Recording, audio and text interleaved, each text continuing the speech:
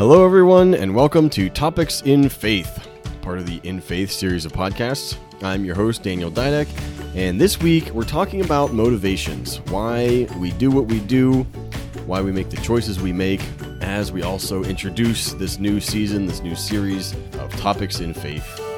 And so let's dive in. By way of introduction, it was kind of interesting because I recorded this intro originally back in July of 2022. And at that point, I thought I was going to be working at Medina County Parks District for, the indefinite future. And I thought I was starting on this new, or I was kind of into this new career of trails.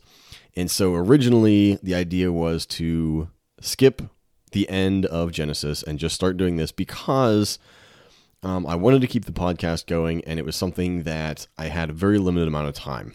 Now, it may still be relevant this year because I might end up going back as a seasonal with Cleveland Metro Parks. I have yet to determine that, but we very well may still come to a point where starting in May, I'm going to have very limited time. I'm going to be working not quite full time, but with the commute to get from where I live to Cleveland, it ends up being about 40 hours, 40 hours a week. So kind of what this series is going to end up being. A couple expectations you should have is that we're going to be doing kind of random topics. And because of that, the length of the episodes is going to vary a lot. Some of them might end up only being 10 or 15 minutes, kind of like the one we did in December. Some of them may be quite long. I know a couple already, just the amount of information and kind of things I want to talk about, the amount we have to cover, it could very well still be a half hour to a 45-minute episode. But another part of it is going to be, they're not going to be quite as polished as some of the other ones because I might not have as much time to edit. And so I'll try to still keep the rambling to a minimum. Some of the odd noises where I kind of peak the microphone a little bit will still be softened or deleted, but it should sound a lot more kind of conversational. And so these episodes might come out in such a way that it feels like we're kind of sitting at a coffee shop or something like that, and I'm just kind of talking, perhaps answering a question that you could pretend that you have presented to me. And so those are going to be the two biggest differences between this season and last season. As I said, it was originally intended to be a season that I could do on limited time. In order to sort of discuss the topic at hand, I want to look at it from that frame of mind of we do have a finite amount of time in our day, and we're going to fill it pretty much no matter what. There might be the odd day here and there where you suddenly find yourself with an hour or two with nothing like on the schedule, but for most of us, there's something that needs to be done pretty much every hour of the day, and we have to figure out what it is that we should prioritize.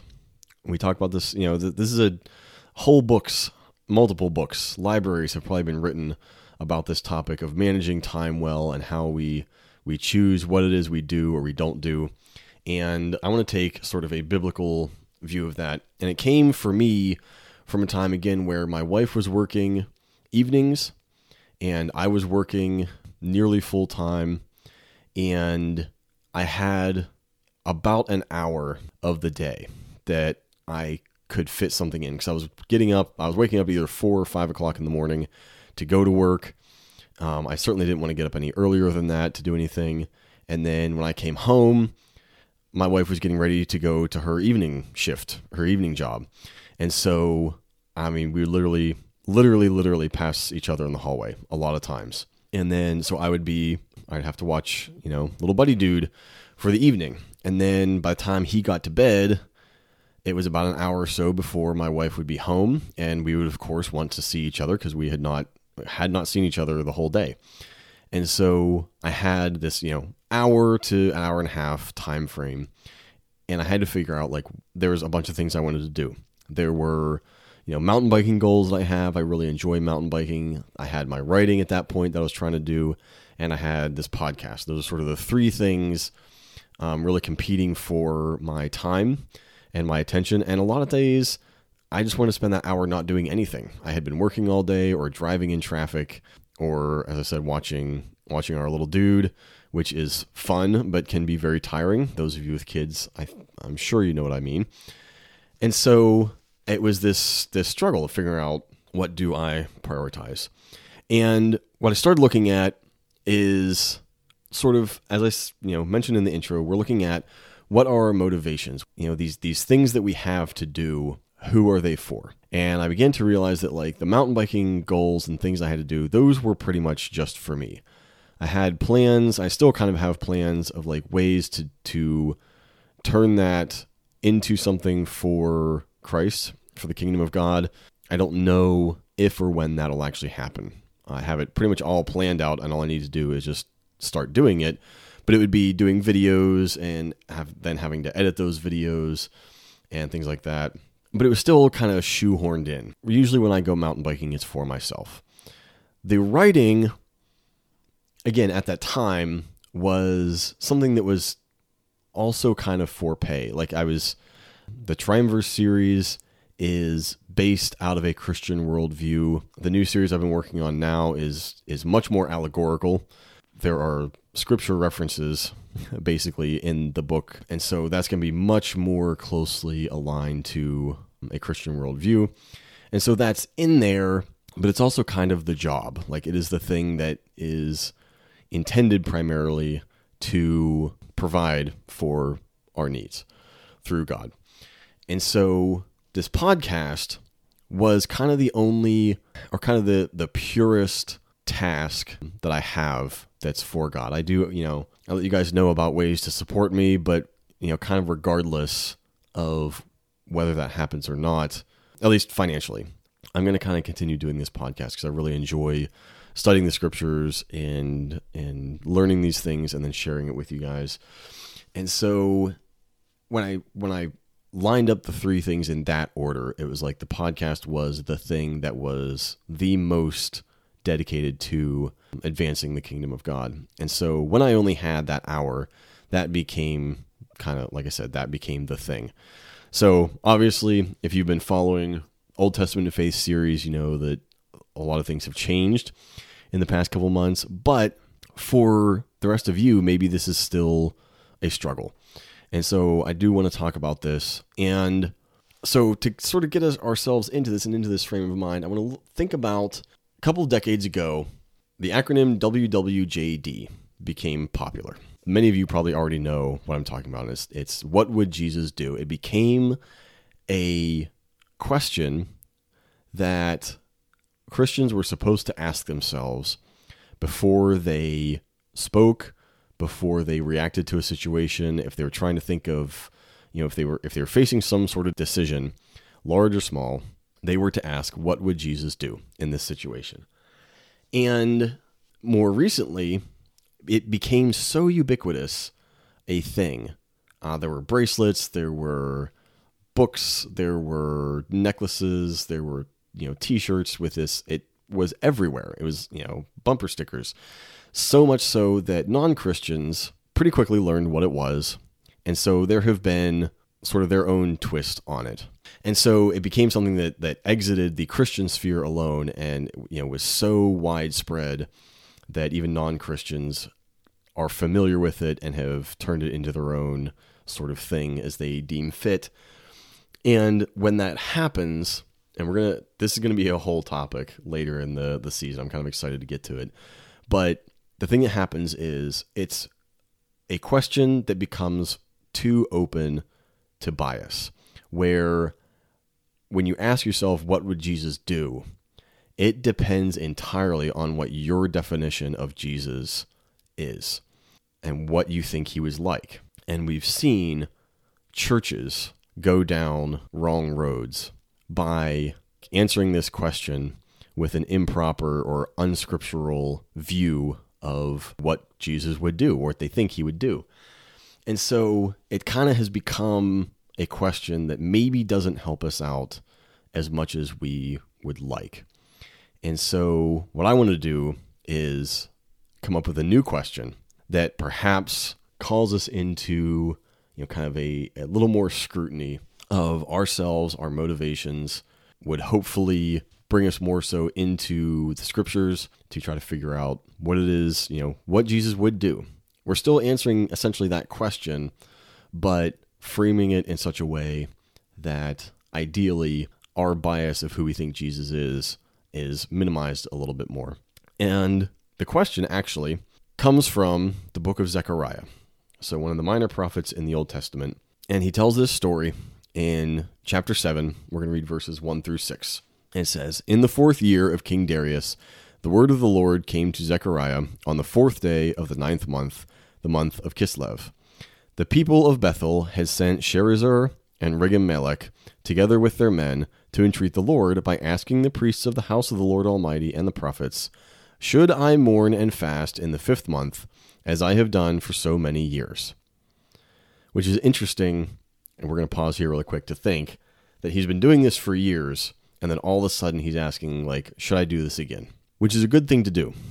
This is a good thing to remember, that even if you've done something for years that you believe is based in Scripture, it's not a bad idea to revisit it and say, and go to God in prayer and say, hey, should I do this as I've been doing it for the past number of years? And see what he says. The question is answered in verse 4. "Then the word of the Lord Almighty came to me, ask all the people of the land and the priests, when you fasted and mourned in the 5th and 7th months for the past 70 years, was it really for me that you fasted? And when you were eating and drinking, were you not just feasting for yourselves?" So this is the new question that I would like us to begin to ask ourselves. And it was the one that I came upon as I was sorting through, I have 1 hour, what do I do with it? It essentially boiled down to this question is, who am I doing it for? Who are you doing it for? You know, whatever the decision is you're facing, it could be something very big. And actually, recently, just this morning, heard a podcast from Max Lucado that was very interesting, that he mentioned, like, there are not as many big decisions in our lives as we tend to think. And we don't want to, minimize anyone's struggle, but large decisions. Should I leave this job? Should I get, this other job? Should I move to a new state? Should I get this house? Should I marry this person? Those don't come that often, usually. Most of our days are filled with kind of the smaller decisions. But regardless of the size of the decision, and especially when you're looking at how do I spend the finite time that God has given all of us, ask yourself, is it for God that you're doing, or that you want to do this thing, or is it for yourself? And I do want to point out here one little thing, though, that I don't want us to think that we can't do anything for ourselves. We need to be careful with how much we do it, and if the thing we're doing is actually harming our spiritual walk or harming anyone around us in any sort of way. But I want us to look really quickly before we sort of wrap up here, is in 1 Timothy 6, verse 17. Paul tells Timothy, "Command those who are rich in this present world not to be arrogant, nor to put their hope in wealth, which is so uncertain." I'm going to continue here in a minute, but I want to pause, because many of us are rich in many ways. My wife and I, even when I was laid off from the oil and gas job, when I was doing part-time work with Cleveland, like throughout all these years, we're like, we have not been making on paper enough to live. And yet, the only time our refrigerator has been empty has been because we had planned our shopping trip to the T, so much that we finished everything that was in there on like the day we were set to go shopping again. So we've never, regardless of how little we've made or how much it seems like we were falling short of the goals of our budget, we have never been starving. There are a lot of people who are. In America and in the world, there are a lot of people who go without meals, and not by choice, where they don't know where the next meal is coming from. And so if you're in that camp of you always have something to eat, there's a certain amount of richness, certainly more so than others, but we need to not be arrogant about that or put our hope in wealth, which is so uncertain. As I learned November 12th of 2019, November 11th, I went to my job and thought I was going to have it for the next year or two. November 12th, I learned first thing in the morning that I did not have that job anymore. It was very uncertain. It seemed certain, but it was not. He goes on, not to put your hope in wealth, which is so uncertain, but to put their hope in God, who richly provides us with everything for our enjoyment. This is something that I think ascetics certainly reject. Others of us may kind of struggle with if we grew up in a highly religious sort of background, is that we should not be enjoying anything because everything of the earth is so overloaded with sin. That's not entirely true. We won't get into it too much now for the sake of time, but God richly provides us with everything. Whatever it is we have, He has provided us with all of it to an extent for our enjoyment. We are allowed to enjoy things. I have had my bike for 6 years now, 7 years, and I enjoy it. And a lot of times when I go out and ride, I'm able to meet with God out there. If there's sort of things I'm kind of struggling through, oftentimes a bike ride helps me kind of get my thoughts in line. It allows God to enter in and organize those thoughts so that, I come to a solution that I believe pleases Him. And so when we talk about eating and drinking, when we talk about these, or when we're trying to figure out how to prioritize, we're allowed to enjoy certain things.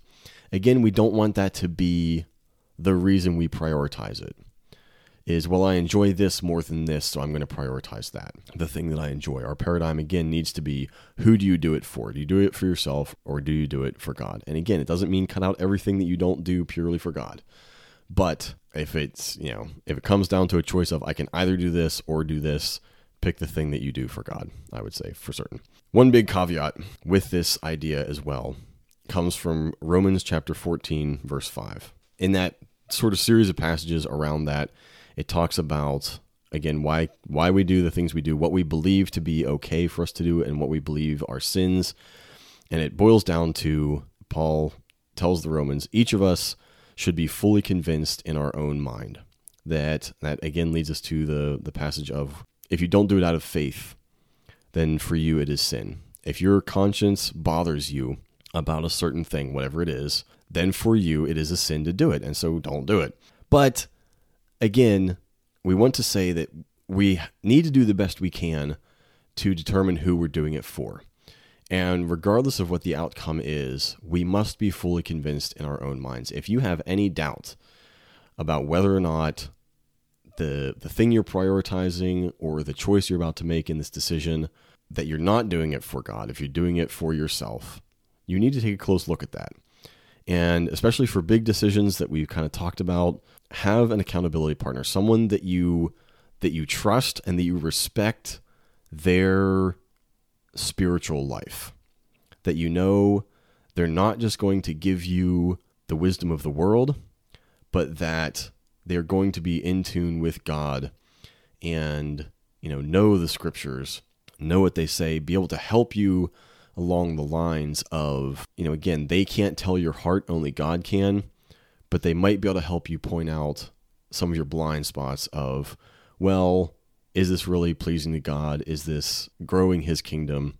Things like that. So have that.